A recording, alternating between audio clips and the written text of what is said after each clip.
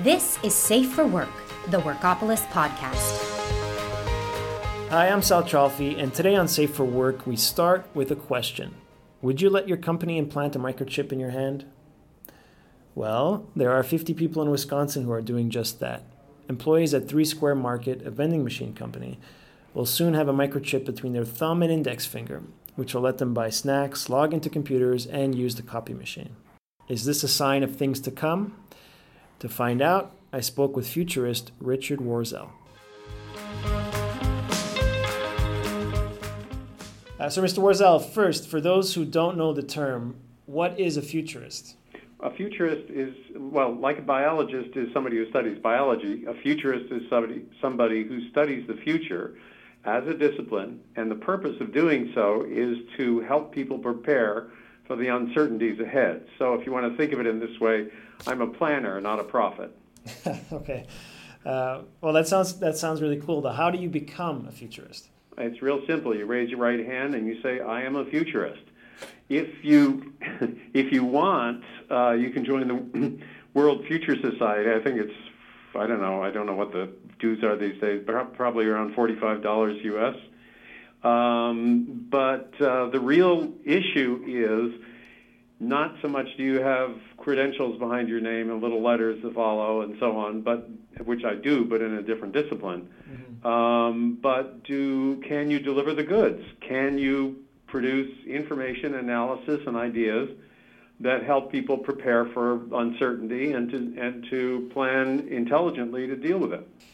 So there is a lot of talk of automation, especially in the workforce. Is that something that you're dealing with a lot these days?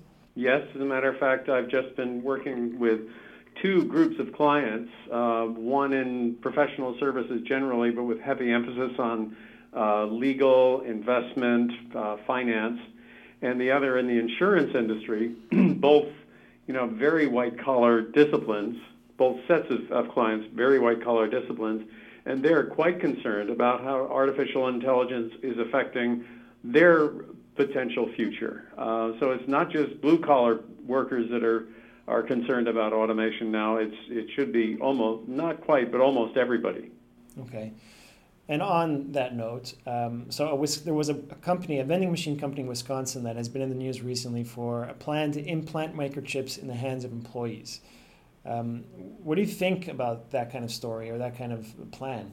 I didn't read about it, but I would have to question what is their motivation in doing so. Mm-hmm. Virtually everybody is tagged and can be followed electronically anyway because they carry a smartphone. Certainly anybody in work today, and most people who aren't working carry a smartphone, and those can be tracked. In fact, I read an article not long ago saying that 20 years ago, the FBI approached the government and said, we'd like to require people to carry electronic identification so we can keep track of them. And the government absolutely rejected it as being contrary to the Constitution and a violation of human rights and search and seizure and all sorts of things, and basically sent them packing. However, smartphones have done exactly the same thing in spades because people are already chipped. They don't have to have it under their skin. They carry it on their persons voluntarily. Okay. So you think we've let the wolf in the hen house anyway? Fox. Yes. What did I say? Wolf. Yeah. You said wolf. Well, you could be right. I mean, it might be worse than a fox. Yes, and cybersecurity is a vastly underappreciated area of concern because the black hats are the ones that keep advancing the game, and the good guys keep trying to catch up, and not always with great success. They're always responding. They're always trying to come up with a counter move. So to circle back to this company with the microchip idea. Is that something you've heard about before? Because I know that technology has been introduced already in certain companies in Europe. Is that something you've seen? I haven't seen it. I've read about it in a number of contexts. It started with chipping pets Then there was talk about chipping kids to keep track of them.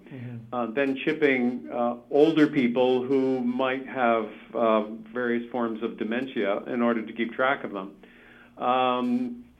The concept is to be able to track someone in the workplace. What it also means is being able to tell how productive they are, how much time they spend at their desk, how much time they are walking back and forth to the coffee machine, how much time they're lounging around or not doing something. The theory is that you can help people be more productive, but in my mind, what you're really doing is telling them we don't trust you, and we want to keep a much closer eye on you, probably much closer than you want. How can it make people more productive? What would be the possible benefit for an employee to have that kind of chip? Well, if you look at what happened with the Toyota Prius when it was first introduced, people started driving in such a way as to be more aware of fuel economy because they could see the results on the dashboard. So providing feedback to people as to how they're doing in certain goalposts is a very good way of improving their ability to meet those goals. Likewise, if you provide people not just a chip, but also a way of telling how much time are you spending in productive work, how much time are you wasting, you would, even without any overbearing effort to try and put your thumb down on them, they would naturally try and improve their results. That's just human nature. People want to do a good job. So by providing feedback, you can make people be more productive by helping them figure out what they need to do to be more productive. So given that, do you expect this kind of thing to catch on? I mean, the CEO of this particular company actually said that he thinks this technology will soon be used for, as a passport and for public transit. Do you foresee that kind of thing happening? If so, it's only a very temporary stopping way station on the way to something better. Effectively, our whole beings are going to be our biometric passports. You're not going to need a chip, an RFID. We're going to be surrounded by computer intelligence that watches us and watches over us. And if you need, for example, to get into public transit, the transit computer will look at you, will check your balance and recognize you from your gait, from your height, from the color of your eyes, and essentially things that are impossible to counterfeit, and say, okay, this is Richard Warzel, and he has, and check, yes, he has a balance with us. In Toronto it's the Presto card, and other places it's other means. In London it's the Oyster card. Yes, he has a balance in his account. Yes, we can let him in and we'll debit the fare from his balance. Likewise, you'll be able to walk up to an ATM. You will consult with your computer genie, or currently called virtual assistants, and say, you know what, I need an extra $150. I'm going to be doing something this weekend. So your genie will direct you to an ATM. You will walk up to the ATM. It will, A, recognize you, and B, it will have interacted with your genie, which is a natural outgrowth of your smartphone. And it will, as you walk up to the ATM, it will just spit out the money. You'll pick up the money and walk away.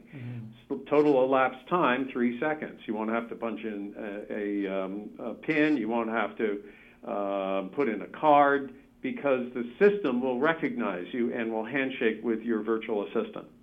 Wow. All right. Well, I could see that causing anxiety in some people. Absolutely, and it should, because it can also be used to invade your privacy and to exploit you in ways that you don't want. So I'm not advocating this as a wonderful solution to all problems. I am saying that it will solve some problems and it will create new ones.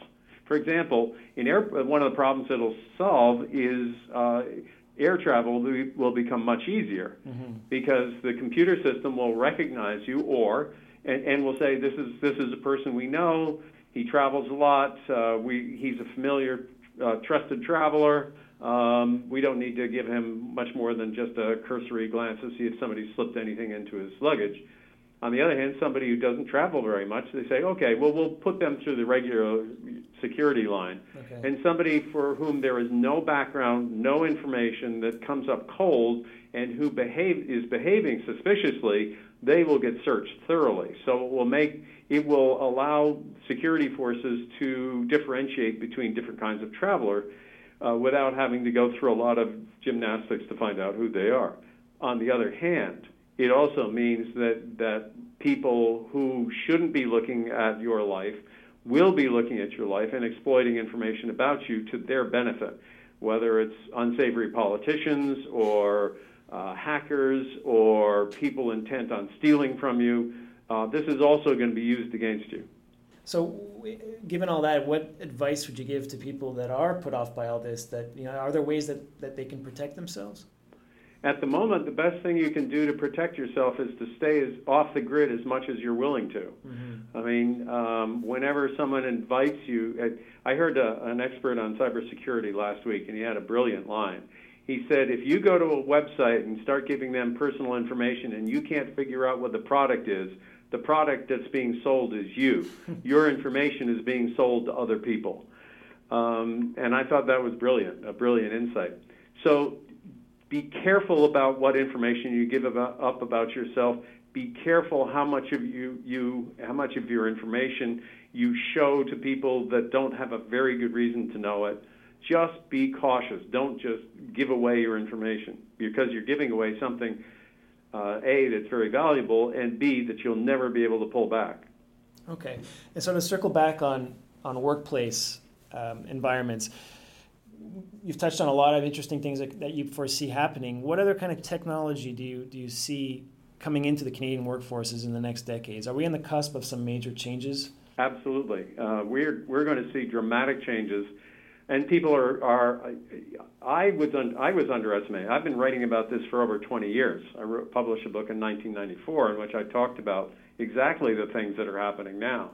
But because I was reevaluating things for people in professional services on behalf of clients, I've come to realize that it's happening much faster than I thought it would. And in the next decade is going to see dramatic changes in the workforce. So people need to be prepared for that. Employers need to be prepared for it. Individuals need to be prepared for it. And in particular, we need to decide, and I've put it in simplistic terms, we need to decide, are we going to live in a world of the Borg, or are we going to live in a world of the hybrid? The Borg is where automation displaces people. So people are put out of work and automation does the job instead. And resistance is futile. The hybrid, on the other hand, is augmentation, where the machines work to support and assist humans, and vice versa, because machines are good at certain kinds of things that humans aren't, and humans are good at certain kinds of things that machines aren't. And the result, if you have them work together, is you get a better outcome than having either one working on their own. But organizations aren't thinking that way. They're thinking, look at all the jobs we can get rid of by automation, instead of look at how much more productive we can make our people with automation. So what do you think can be done? Well, first of all, it's an attitude change on the part of employers. In terms of individuals, you're going to be facing automation and machines moving into your workplace. You, rather than just say, I don't want it to happen, which is useless, ask yourself, how can I make myself valuable in an era where machines make me more productive?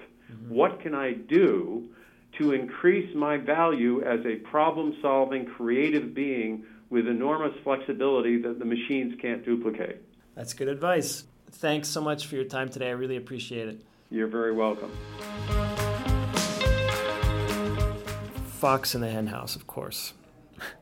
To learn more about Richard Warzel and his work, check out futuresearch.com. For job search and career tips, visit workopolis.com/advice. And at hiring.workopolis.com, you can find our latest e-guides and our blog for employers, which has a lot of advice on recruiting, HR, and management. Safe for Work is produced by me, Sal Chalfie, Paige McGarry, and Madison McKee. Music by the band Code Pie. You've been listening to Safe for Work, the Workopolis podcast.